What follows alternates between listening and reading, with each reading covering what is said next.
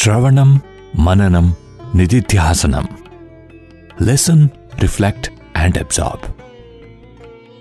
Dear listeners, Sai Ram and welcome to our radio series in which a divine discourse by Bhagawan is played in small parts, and following each part a short discussion is undertaken to reflect on the message. This is a part of Radio Sai's Thursday Live, hosted by Prem from Radio Sai and Harishankar from Sri Sathya Sai Central Trust, every Thursday at 7:30 p.m. only on Asia stream of Radio Sai Global Harmony. Today's episode was first broadcast live on 21st July 2016. The discourses undertaken for study in this program are from the series of discourses delivered as part of summer course in Indian Culture and Spirituality, 1991. Have a listen, please.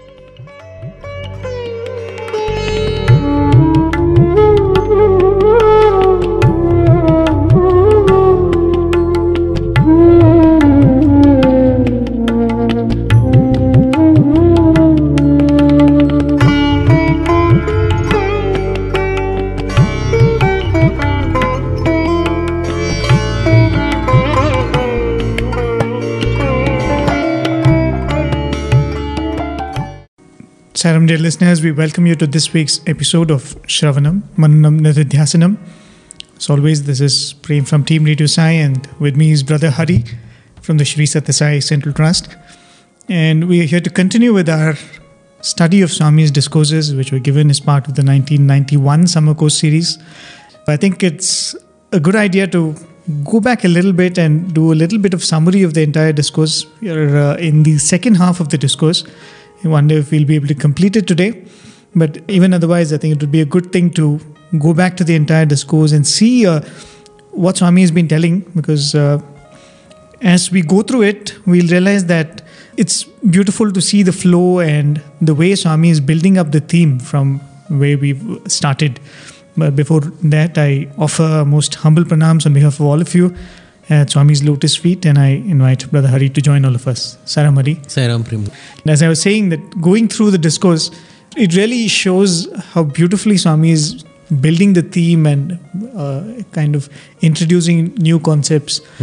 There's always that merit of playing a small clip and going through it. But when we go through the whole discourse, or a good chunk of the discourse, Yes. gives a very beautiful overview of the theme too. So going back to how Swami began this discourse, this concept which Swami started off with by talking of the three Ks, if you could put it that way, the Karnam, Karanam and the Karta. Swami says where Karnam are the instruments or the senses, Karanam is the cause for doing anything or whatever we choose to do, and Karta is the one who is the doer. And in that part, Swami goes on to say that the main Karanam or the main reason for whatever we do is the desire which drives us. And then Swami goes on to say that all of it lies in the way you orient your desire. Right now he says that the desire which is driving the whole thing, the karanam or the cause which is driving your whole life, is sense fulfillment or to self-aggrandizement in whatever form. But if we can turn this desire, this same very cause, to self-exploration, to know our own self, and Swami says to understand the karanam and who's the real doer. Swami says that's the beginning of the whole journey. Then from there, of course, Swami goes to the point where he talks of how the mind is illumined by the Brahman, and the mind is the one which is the actual processor behind the senses. The senses are merely like windows, but this is the thing which is really driving the understanding behind the senses. And then Swami goes on to say that the real doer is the Brahman, and Swami gives the example of the sun illuminating the moon and the moon bringing light to the earth. Right. But the sun is self-luminescent, and that's how the Brahman too is self-luminescent. Then, of course, that point where Swami speaks about looking at the senses and asking the question of what is driving them. I am seeing, I am hearing, but what is enabling me to see? What is enabling me to hear? Right. And then seeing the difference between the seen and the seer.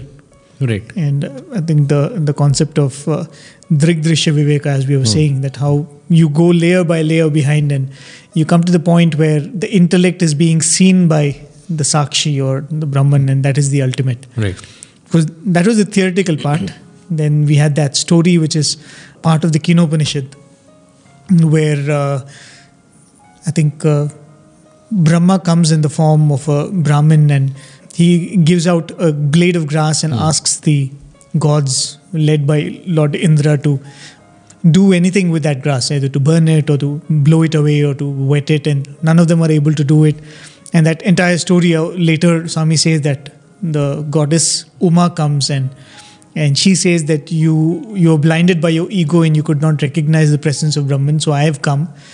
And Swami says that woman who is a representation of desires, so she comes to teach man to take that journey beyond desires to the Brahman.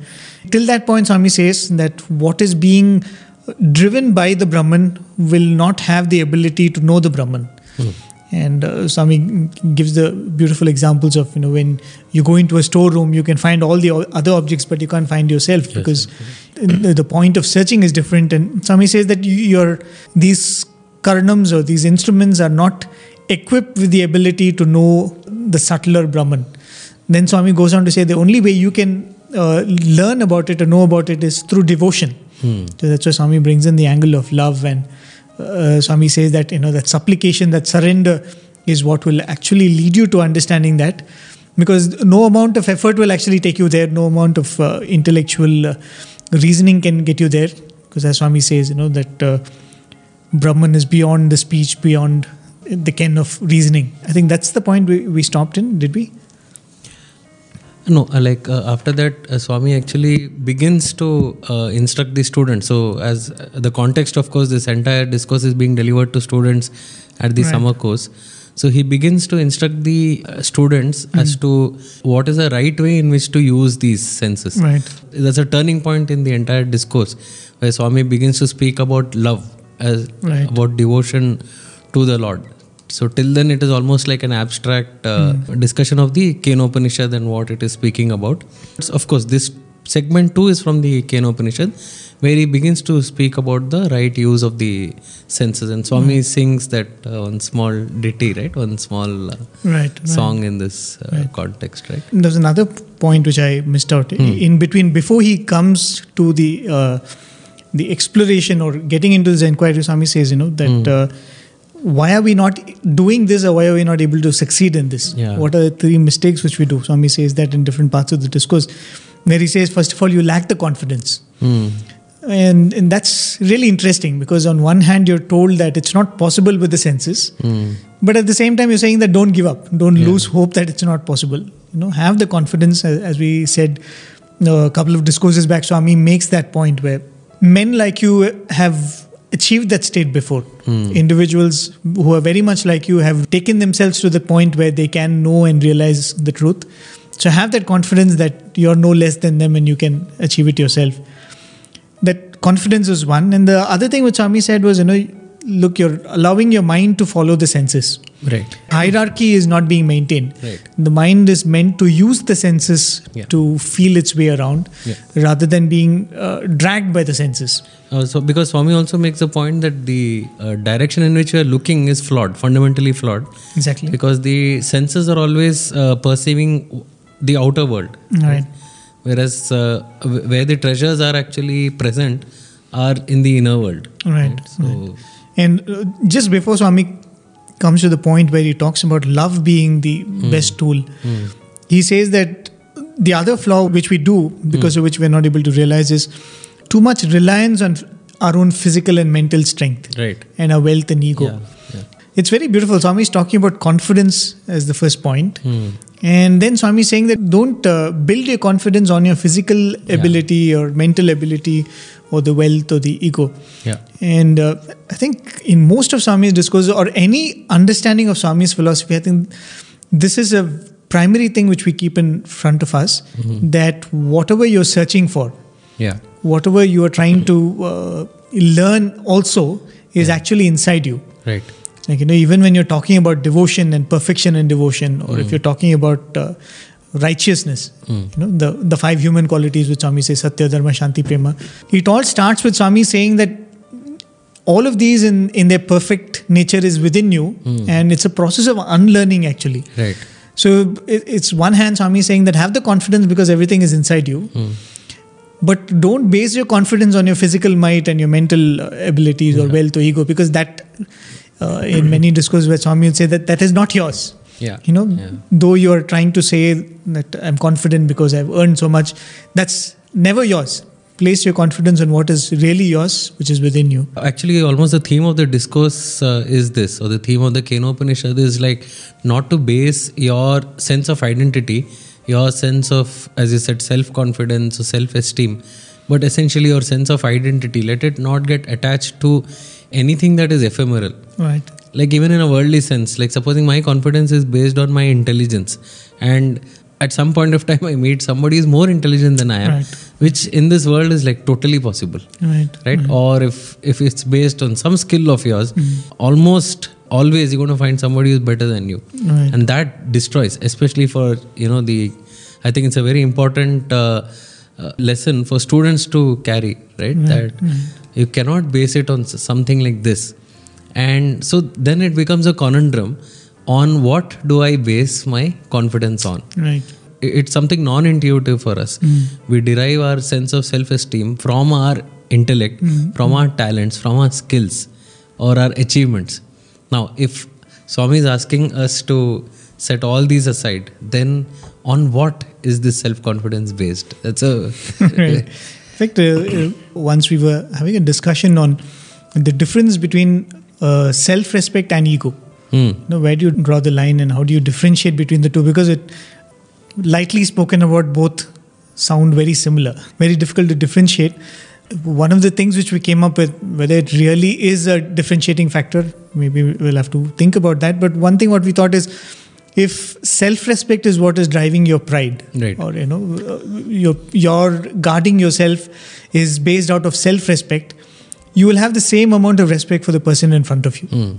But ego is not like that. As you're saying, when you place your ego on your achievements, attainments, or your intellectual abilities, there is always that comparison. You're always telling that I'm more intelligent than you, or I'm more stronger than you. There's always that comparative thing. That so when it is out of ego, there will always be like, I can show off more in front of this person. I better be a little.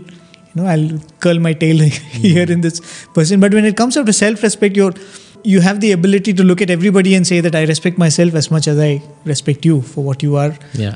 Because there is always that leveling agent which is inside. Right.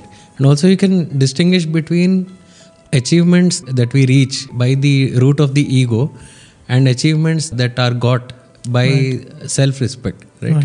See, the ego is something that is always, hungry. You can never appease it, right?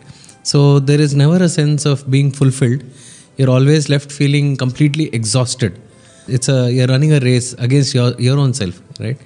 But when it comes to self-respect, it's completely an expression, right? The achievement is just an expression of who you are. And you feel very complete. You just look at it and it's whole and complete, just the way it is. Right. You can distinguish it, very easily, and it happens in so many things that we do, right? Yeah, I think the question is about when you're in a state where you're becoming self-defensive. Yeah. Especially when somebody is attacking you and you're trying to guard yourself. Right. That question of, is my defense coming from ego or is it coming from self-respect? That is the confusion which most of us have. Yeah. And many occasions where I've heard students sharing incidents where if you just look at the incident, it'll look like it's an act of arrogance. Right. Or act of, insubordination or whatever. But Swami would come and appreciate them and say that, what you did was right because it did not come from ego. For instance, apparently, we were talking to an old student who was saying that a senior was trying to make him do jobs which was a little menial and he was making him do that to put him down. Yeah. Right. So at one point, this person, this boy got up and said, "Sir, I think there are other people who can do this, in the hostel." He said, "There are workers who have been, assigned this job. I think you should ask them to do it." And he said, "It's not that I can't do it or I won't do it, but I think it's not my job." Right? And that elder was very, very offended. And he said, I'll go and complain to Swami that you're disrespectful to me. I'll ensure that you face the thing. So this boy was sure that this news is going to go to Swami and he's going to, face it that evening. And this evening, this boy was a member of the bhajan group, so he was sitting in the bhajan hall. And that evening, Swami comes to him and Swami says, what happened this morning? Okay. So this boy felt that, it's not right to defend himself. Because let Swami judge. He was saying that I was not sure. Maybe I was arrogant. Maybe I should have been a little more patient. So he just kept quiet. He said, Swami, you know everything. If I've done anything wrong, please forgive me. Okay, Swami said, no, you've not done anything wrong. Swami said, what you did was right. Okay, and then Swami said, what you did was right because you did not do it from ego. Right. As you said, I think it's an individual who has to judge whether it's coming from self-respect or ego. And I think maybe it's a different discussion altogether. How do we differentiate and how do we stop ourselves when it is coming from the ego? Right. And as I said, one of the ways in which you can really differentiate it is the self-respect that you have will reflect in the respect that you have for the others. That the same respect which you will give for the others is what you will expect them to give you. Right. Then that in the discourse, Swami goes on to speak about how you look at the body. Because Swami was saying that most of the problem comes with the approach that we have to the human body. And there's an interesting part where Swami says it's valueless, at the same time it's valuable. It's valueless because it's mrinmaya, it's made of dust, it is ephemeral. But it is valuable because it's like the iron safe which stores in it the most precious of jewels. So you give it the respect that it is due, but at the same time, don't celebrate it as it's the be all and end all of things. Then Swami asked the question, how long do you tend to the body? How long do you take care of the body? Swami says, as long as the truth is realized. And the perspective is so different in the sense like you're still taking care of the body. You don't stop taking care of the body, but you're clear of why you're doing it. The whole discourse, Swami is constantly drawing our attention to that, the cause, the reason, the karanam, as Swami said. It's not that we don't have a cause in what we're doing every day, but the whole journey starts with tweaking that cause. Right. The way you approach life changes when that cause changes. Many times I think of this, a lot of youngsters these days, the suicidal tendency is increasing. Right.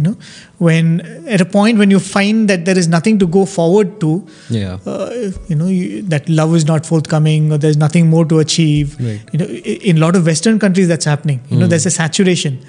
There is no growth left. And they feel that there's no point in living. So I think when you're talking about a cause like this, you're talking about milking out your human existence and say that, Jantu Nam Narajanma Durlabham. And Swami would say this, that Namasmarana is such an important thing. I mean, even if you're completely bedridden and you can't do anything else, you will still consider life as precious. Because the understanding with which you can do what you can do in a human birth is so very precious. Right. And that's why that cause is so important. And Swami is going on repeating that. As I said, I think in one of the discussions we had, once I was just Googling and trying to find out in a discourse, what does Swami say is the purpose of life? Right. There was an entire discourse on that. Probably in a very random sentence, Swami mentions the purpose of life is to go back to the source or something like that. Yes. But 99% of the discourse was why it's important to ask the question, what's the purpose of life? That actually covers most of your journey, rather than finding the answer. And I think that's precisely where we had stopped last time. That story, of course, and then the beautiful song which Swami sang at the end of it. So I think, shall we go to the next clip? Yeah, we'll begin with Swami's clip. And we'll discuss what Swami has to say after that.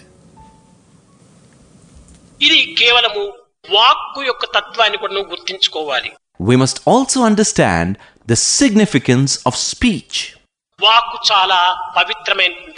Speech is highly sacred. జయదేవుడు చెప్పాడు, జిహ్వే రసగ్ని మధురప్రియత్వం సత్యం హితం త్వాం పరమం వదామి ఆవర్ణయేత మధురాక్షరాణి. ఓ రుచి ఎరిగిన నాలుక. Jayadeva said, O tongue, who knows to distinguish taste? ఓ పవిత్రమైన నాలుక, O sacred tongue, దివ్యమైన వాక్కుతో కూడిన నాలుక, O tongue of sacred speech, వాణిశ్రీని అభివృద్ధి పరిచేటువంటి నాలుక, O tongue that enhances speech, Saraswati స్వరూపమైన నాలుక, O tongue the embodiment of Goddess Saraswati. నీవు ఇంత పవిత్రమైనటువంటి నాలుకవు ఎంత అపవిత్రమైనటువంటి మాటలకు ఉపయోగపెడుతున్నావు. You are such a sacred tongue, but you are indulging in impure talk. ఇది నీకు మంచిది కాదు. This is not good for you. దీని పాప పరిహార నిమిత్తమై గోవింద దామోదర మాధవేతి అని స్మరణ చేయమని చెప్పిన బోధించింది. As an atonement for these sins, it was asked to chant Govinda Damodara Madhava. ఎంత త్యాగము నాలుకకు, What a sense of sacrifice the tongue has. ఎంతటి గౌరవము నాలుకకు, What honor the tongue possesses. ఎంతటి మర్యాద నాలుకకు, What respect it commands. ఎంతటి త్యాగము నాలుకకు, What sacrifice the tongue has. ఎంతటి విశాలము నాలుకకు. What magnanimity the tongue has. దీనిని చక్కగా మనం విచారించాలి. We need to inquire into this keenly. నాలుక ఒక ఫలమునేమైనా భుజించడానికి ప్రయత్నం చేసినప్పుడు అది పుల్లగా ఉంటుంటే ఇది జఠరాగ్నికి పంపటం న్యాయం కాదు. Even while trying to eat a fruit, if it's found sour, the tongue concludes that it isn't right to send it to the Jataragni, the digestive force in the stomach. జఠరాగ్ని ఏది? అహం వైశ్వానరో భూత్వా ప్రాణినాం దేహమాసిత ప్రాణాపాన సమాయుక్త ప్రచాన్యం చతుర్విధం. అహం వైశ్వానరో భూత్వా, ఆ భగవంతుడు వైశ్వానర రూపంలో ఉంటున్నాడు. What is Jataragni? God himself is present in the form of fire, Vaishvanara, in the body. భగవంతుడికి నైవేద్యం చేయవలసినటువంటి ఫలం కాదు ఇది. This fruit is not worthy of being offered to the Lord. ఇది మధురమైనటువంటి ఫలం కాదు ఇది అని ఆ యొక్క ఫలమును, ఓ భూదేవత నీవే దీన్ని సృష్టించావు, నీవే దీన్ని అందుకొని భూమిపైన ఉమ్మి వేస్తుంది. This fruit is not sweet, O goddess of earth. You have created this fruit, hence you accept it back. Saying so, it spits it down. అదే ఫలమే మధురంగానే ఉంటుంటే, ఓ మధురమైనటువంటి మాధవ ఈ మధురాన్ని నీవు అనుభవించు. మధురాధిపతే మధురం మధురం. Had the same fruit been sweet, it would have said, O sweet Lord, Lord of all sweetness, may you relish this sweetness. కనుక తాను ఏమాత్రము అనుభవించదు. Hence it does not enjoy itself. మంచిని భగవంతునికి ఇస్తుంది, చెడ్డను ప్రకృతికి విసిరివేస్తుంది. It offers what is good to God, and the bad is turned back to nature. ఇంత త్యాగం కలిగినటువంటి ఈ నాలుక, This tongue has such a quality of sacrifice. ఎంత ఓపిక, How patient it is. ఏమిటి ఆ ఓపిక? What patience is it? దంతముల వంటి 36 ఇది సూటిమైనటువంటి అంగుల వంటి దంతములు ఉండగా దీని మధ్య లోపల మెత్తని నాలుక ఎంత చక్కగా జాగ్రత్తగా మెలుగుతుండాలి. There are 36 sharp knife-like teeth, but in their midst the soft tongue manages so skillfully and carefully. కనుక ఈ 36 దంతములు కేవలం ఒక సూటిగా అంబుల వలె ఉంటున్నటువంటి దాని మధ్య లోపల చాలా జాగ్రత్తగా వెలుగుతూ ఉంటుండాలి. The tongue moves so carefully in between these 36 teeth that are sharp like arrows. దీన్ని విభీషణుడు కూడా చెప్పాడు హనుమంతుని దగ్గర. The same thing was told by Vibhishana to Hanuman too. Hanumantha, O Hanuman, ఈ రాక్షసుల వంటి ఈ దంతముల మధ్య నేను నామమును స్మరించేటువంటి నాలుక వలె జీవిస్తున్నాను. among these demons who are like the teeth, I am existing as the tongue that chants the name of the Lord. ఏ కించిత్తు నేను అటు ఇటు అజాగ్రత్త పడినా ఈ దంతముల మధ్య నా యొక్క జీవితము నాశనమైపోతుంది.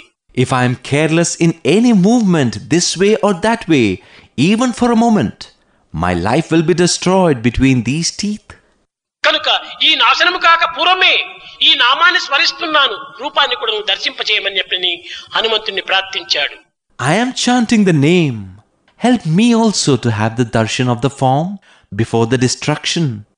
Vibhishana thus pleaded with Hanuman. అప్పుడు హనుమంతుడు చెప్పాడు. Then Hanuman replied, ఓ విభీషణ, O Vibhishana, నీవు ఇది కేవలము ఒక నాలుకగాను ఈ రాక్షసులు దంతముగాను పోల్చుకుంటున్నావు. you have compared yourself to the tongue and the demons to the teeth. నిజమే. కానీ దంతములు ముందు రాలుతాయా, నాలుక ముందు రాలుతుందా? It is true indeed.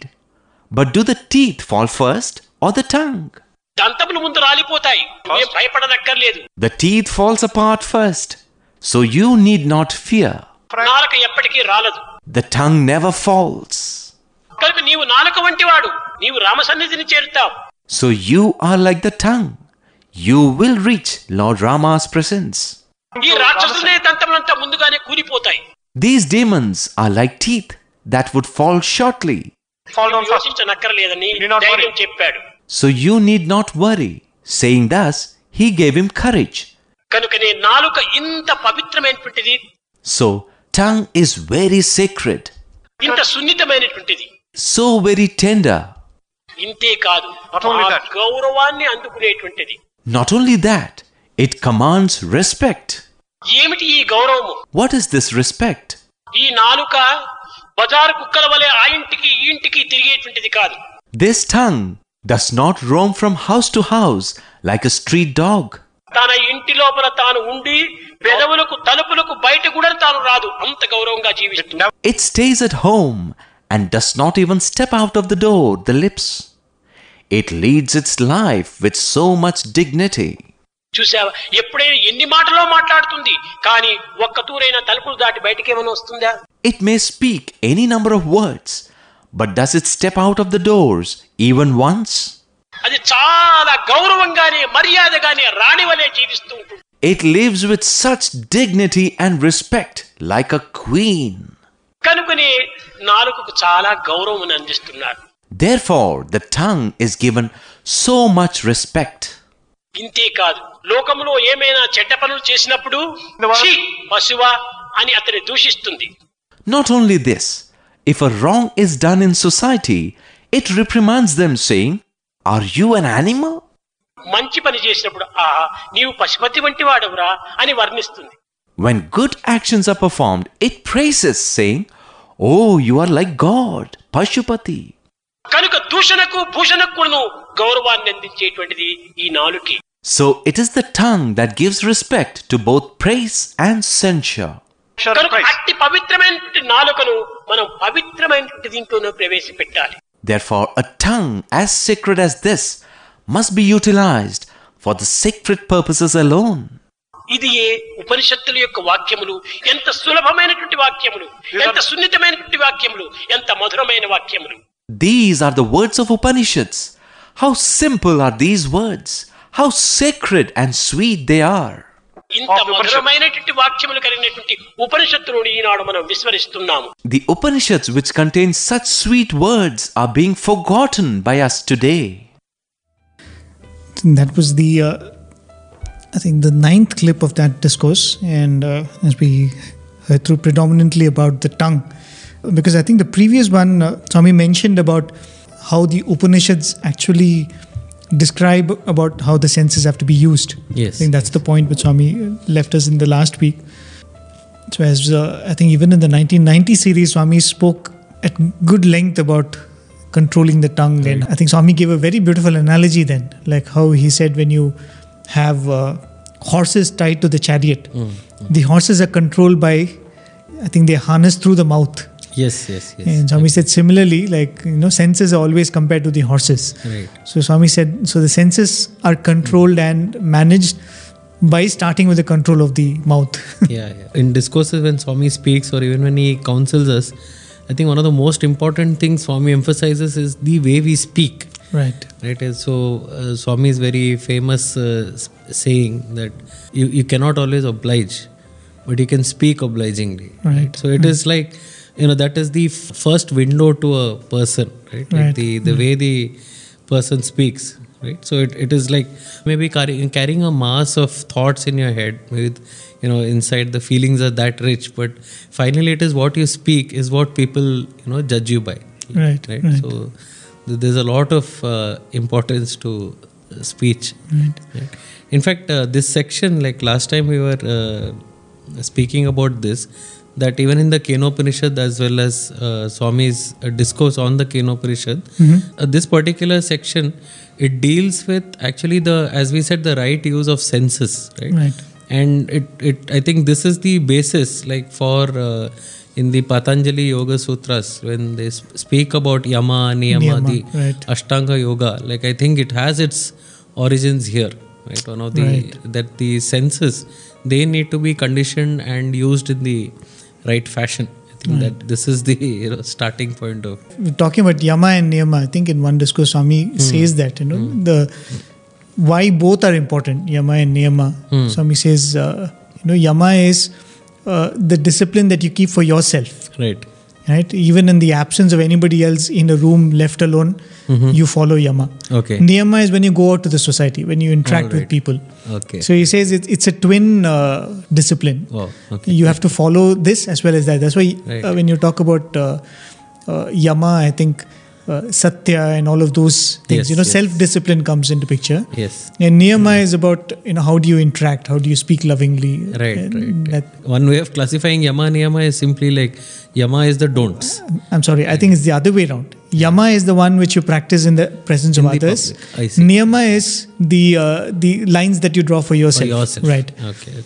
Because that's why I think when Swami speaks about Yama, he speaks about those 5 things. Satya, ahimsa, asteya, ahimsa, satya, asteya, non-stealing, aparigraha and brahmacharya. Yes. So that is the disciplines when you go out into the society. Niyama is what you keep for yourself. Correct. Right. Shaucha, santosha. Right. Shaucha means like personal hygiene, cleanliness, and then contentment. Right. So these are, so to speak, your private world. Right? And then the Yama is, that's a very good distinction. Right.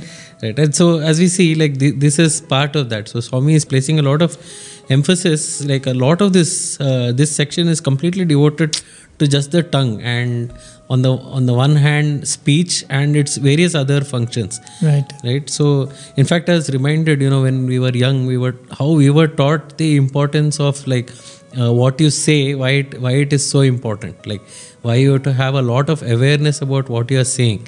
And the favorite story that our elders would speak about is the story of Kumbhakarna. So the Kumbhakarna and Vibhishna and Ravana, they're all meditating, and they're meditating on Lord Shiva. Right? They're doing intense tapas and they're waiting for a boon from Lord Shiva. Right? And Kumbhakarna, who is already possessing enormous strength, given his huge, physical body, he would have been absolutely invincible with, so that had the Devas worried. And they say that, when they approach the lords for counsel, they say there's only one access to Kumbhakarna, and that is through his tongue. So they actually pray to Goddess Saraswati to, manage his tongue. And so when Lord Shiva asks for the boon, he asks for the boon of like sleep. Right. So I think there's a slip, it literally sounds like a slip of the tongue. There are actually 3-4 versions of it. What he meant to ask and how he ended up asking. Yeah. So he ends up asking for, so that's how the elders would keep, reminding us, be very, very critically aware what you're saying. Right. And even, with Swami, I recall one of the biggest trainings I think that I got, in my interactions with Bhagawan, is to be extremely responsible for what you're saying. Right? Because many a time, there was something you would say and Swami would ask, how do you know? Right? On what basis? You had to be very responsible. You couldn't let a loose word in. You had to be very particular about appropriateness in that surrounding, whether it was a right thing to say. Swami used to remind us of that Tyagaraja Kirtana also. Samayaniki tagu mata. So Mataladin. Yeah. Right. So he it's so much emphasis on what is the right thing to say at the right time.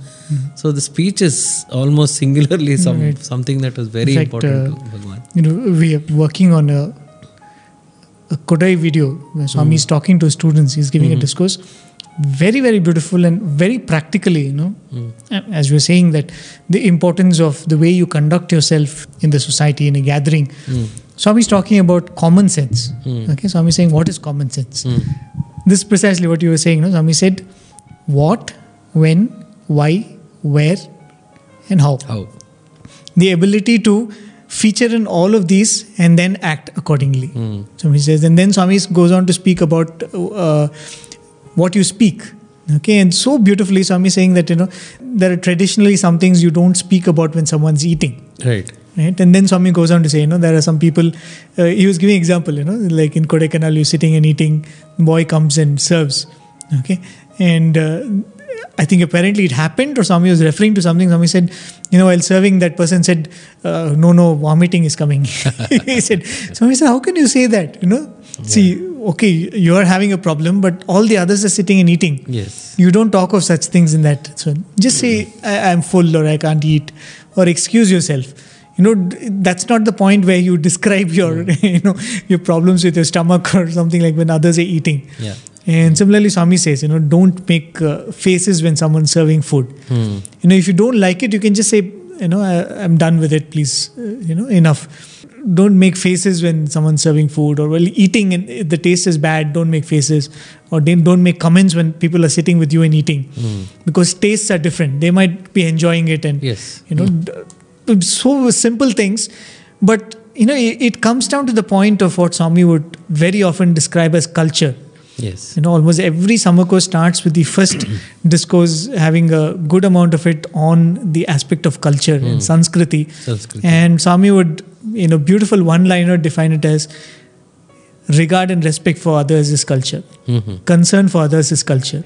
So all of this, if you come to do, when you're sitting in a gathering, all the while being aware of the fact that the others are around, and I should not put others into any kind of discomfort, even the mildest. And you are constantly thinking of that and then acting. Yes. And that automatically becomes perfect action. Yes. I remember, Swami used to instruct us in this, what I mentioned some time ago, that you cannot always oblige, but you can always speak obligingly. I think there cannot be any more important management lesson than that. Right? Many of us, like sometimes Swami would say that when you're refusing somebody, like don't say no, I cannot do it. Say always find a way, it leaves the other person at the back door and you also escape. And Swami used to say yukti, you should have that knack. Yeah, and I think it's a skill that you develop over time, but Swami used to place a lot of emphasis on this. No, I remember one of my teachers in school used to say that. The Indian tradition of the past, suppose a neighbor comes and asks you, do you have sugar? It used to be a very common thing. They would come with a small container, and when they urgently need something, instead of buying from the shop, they would come to the neighbor and ask, can I borrow some sugar from you? So if they come and ask you for, say, sugar, and you don't have sugar, so they will not say that, no, I can't give you, or no, it's not there. Right. So if somebody comes and asks, can I have some sugar? They will reply with, would you like to have some salt? Which means they don't have sugar. They don't have sugar. Right? That is the tradition of, you should never say no to the person who is asking. Even if you're in a situation where no is the answer that you have to give. So they would say that that's the amount of politeness. Saying no is very rude. Right. Because I remember this, once some person, a devotee, had come to me and she was sharing this. She was saying that she was at that time in a very difficult position in her job because her boss, he was asking her to do something unethical, and being Swami's devotee, she just didn't want to do it. Right. And she said, I'm afraid that given how much he expects from me, this performance, I'm pretty sure if I say no, that I could lose my job. Which is when the first thing that I remembered, I said, Swami always says this: you cannot always oblige, but you can always speak obligingly, right? So we have to, and that Swami places that emphasis totally on us, because we can pray to Swami for his guidance, but I think the onus is on us that if you cannot, then you have to find a way to say it sweetly. I remember one of the devotees mentioning this, General Mahadevan. He would very often narrate this in Swami's presence, that after he had retired from the army, they had offered him a very lucrative position in the government. I think the Public Services Chief Executive Secretary to the government of Tamil Nadu or something like that. A very, very lucrative position, which comes with all the other problems of recommendations and all of that, So it came to him, and he came running to Swami because he was scared of all of this. He said, Swami, in the army it's a completely different thing. It's a different culture, but this is right into the den of politics. So he came to Swami, and Swami said, see, look at the amount of good that you can do if you take a position like this. So Swami said, I would like you to take it. And Swami said, I'm retiring you, in Swami's own beautiful play of words. So he goes and takes up that position, and from the next day, problem starts. Gets calls from the chief minister's office, the minister's office, constantly saying that, recommending people for positions. And he, being an army man, he said, no, I can't do that, and this is not right, and I will not entertain such things and all that. So he gets into a lot of problems with the ministers, and finally he comes to Swami and he says, Swami, I don't want this job. I'm getting into all kinds of problems. Then Swami gives him the same advice. He said, what do I always say? Don't always oblige, but you can always speak obligingly. And Swami told him, see, next time when they call you, you say, definitely, sir, I'll try my best. Okay?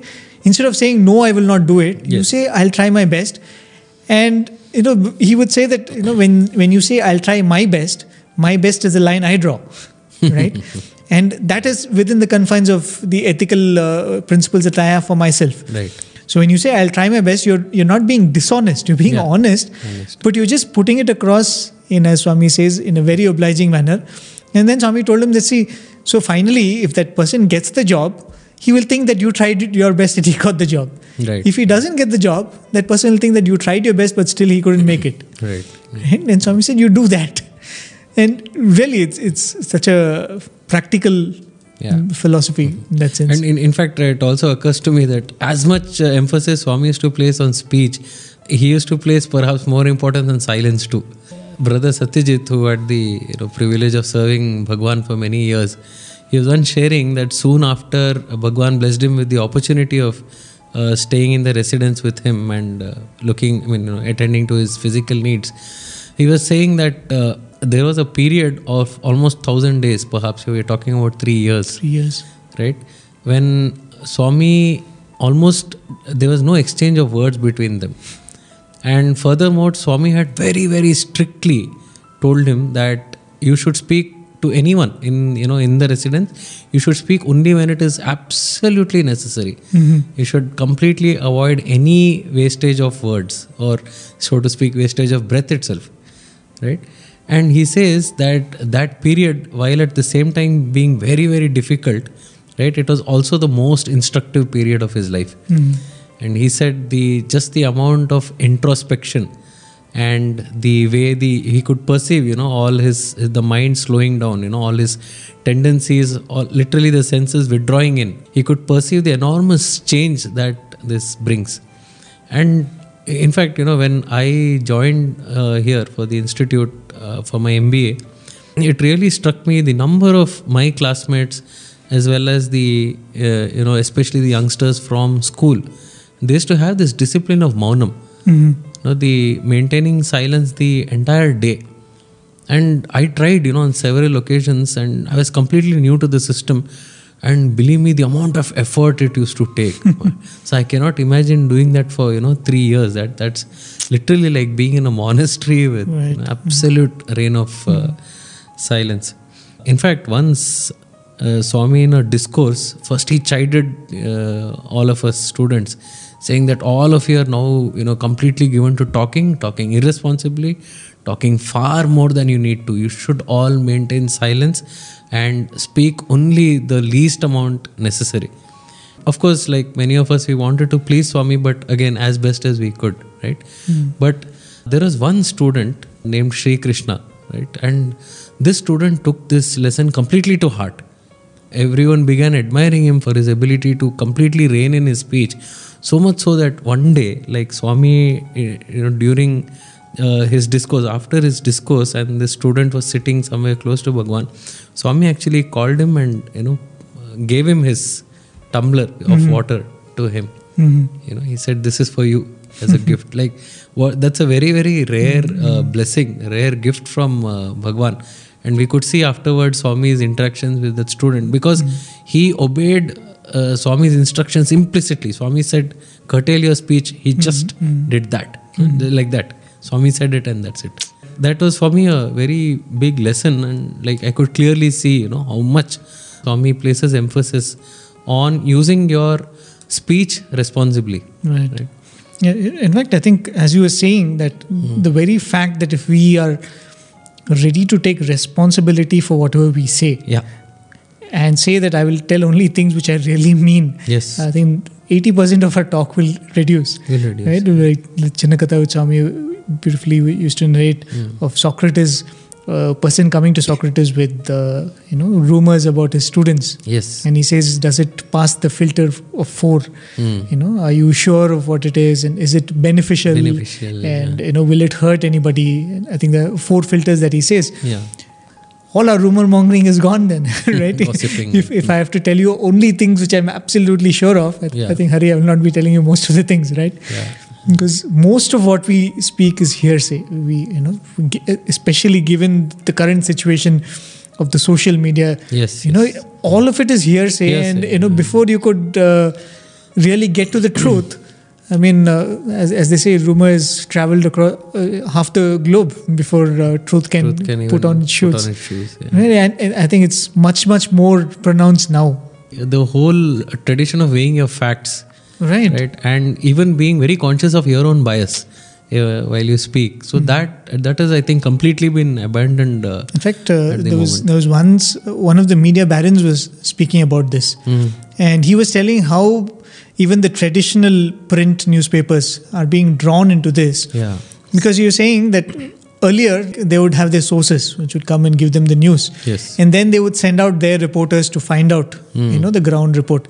So invariably it will take about a couple of days before they get all the facts, because they have one of the important media principles is you don't publish anything till you speak to all the parties involved, including the person who is being accused in the situation. So that would take about 3 days. But what was happening was the other media houses which were coming in, they were into this race of sensationalism of who's publishing the news first. Yeah.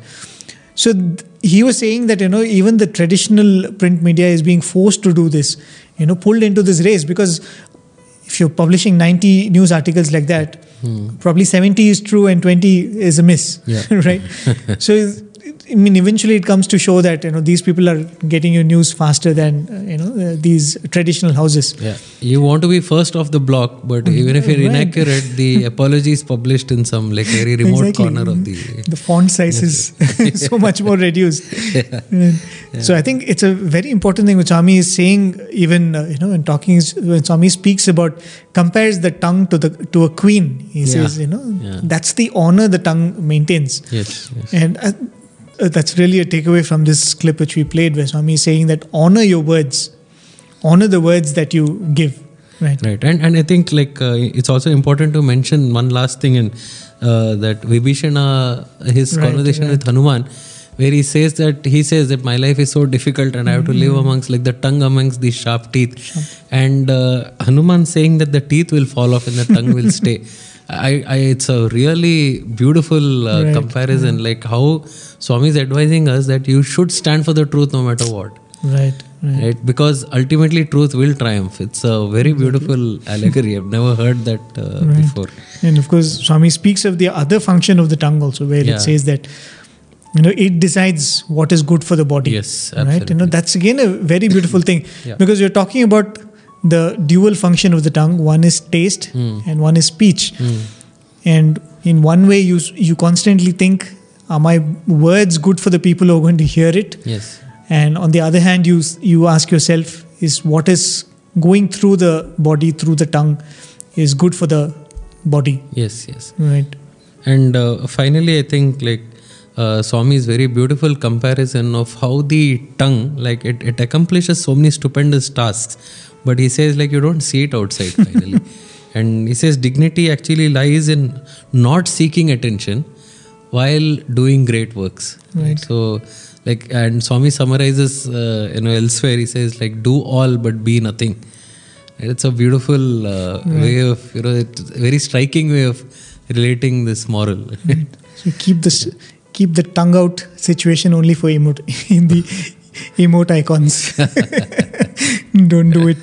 It's never too much of emphasis when you're talking about the control of the tongue, because Swami has given so much importance to that. As you're saying, absolutely. When we were students, the importance Swami gave to silence, the importance Swami gave to right speech, about respectful speech, and about what you eat. In fact, the way Swami would interact Many times Swami would say that defines your culture, that defines your learning. Yes. The more learned you are, the more humble your speech will be. And the very cardinal principle Swami used to repeat often in the discourses: Satyam bruyat, priyam bruyat, na bruyat satyam apriyam. Right. Speak what is truth, speak what is pleasant, but never speak the unpleasant truth, to hurt with the intention of hurting someone else. Right.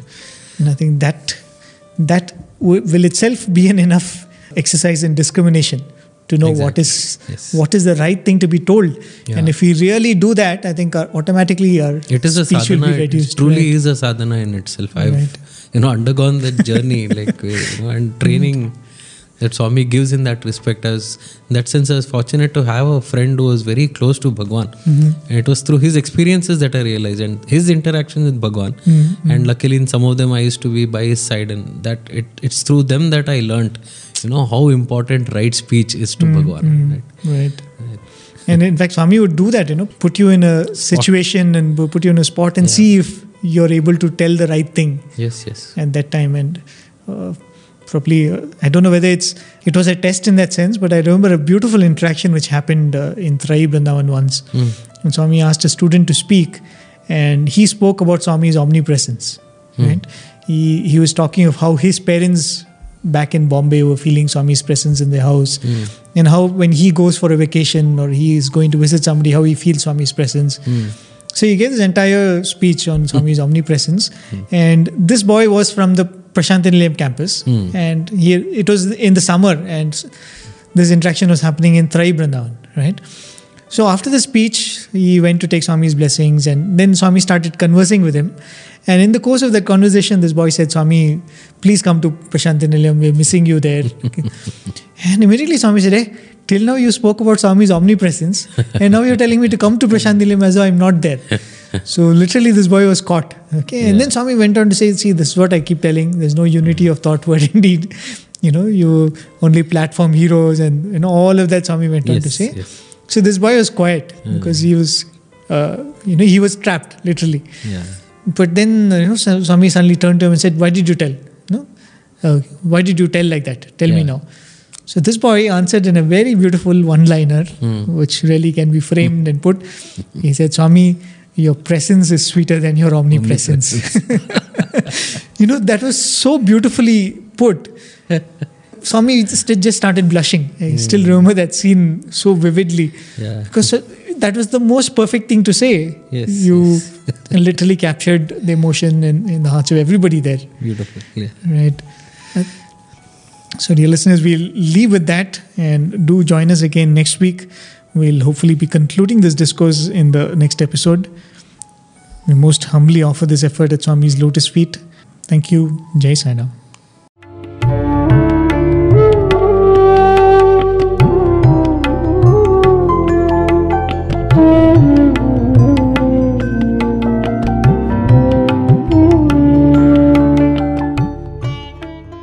Sai Ram. You just heard an episode of our radio series, Shravanam Mananam Nidhidhyasanam. Listen, reflect, and absorb.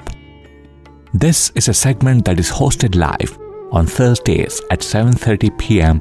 by Prem from Radio Sai and Hari Shankar from Sri Sathya Sai Central Trust, only on Asia stream of Radio Sai Global Harmony. Today's episode was first broadcast live on 21st July 2016. The discourses undertaken for study in this program are from the series of discourses delivered as part of the summer course in Indian Culture and Spirituality, 1991. To listen to the next part of this program, tune in same time next week. Dear listeners, please do write to us and let us know what you think about this program by writing to listener@radiosai.org. Thank you and loving Sai Ram from Prashant Nilayam.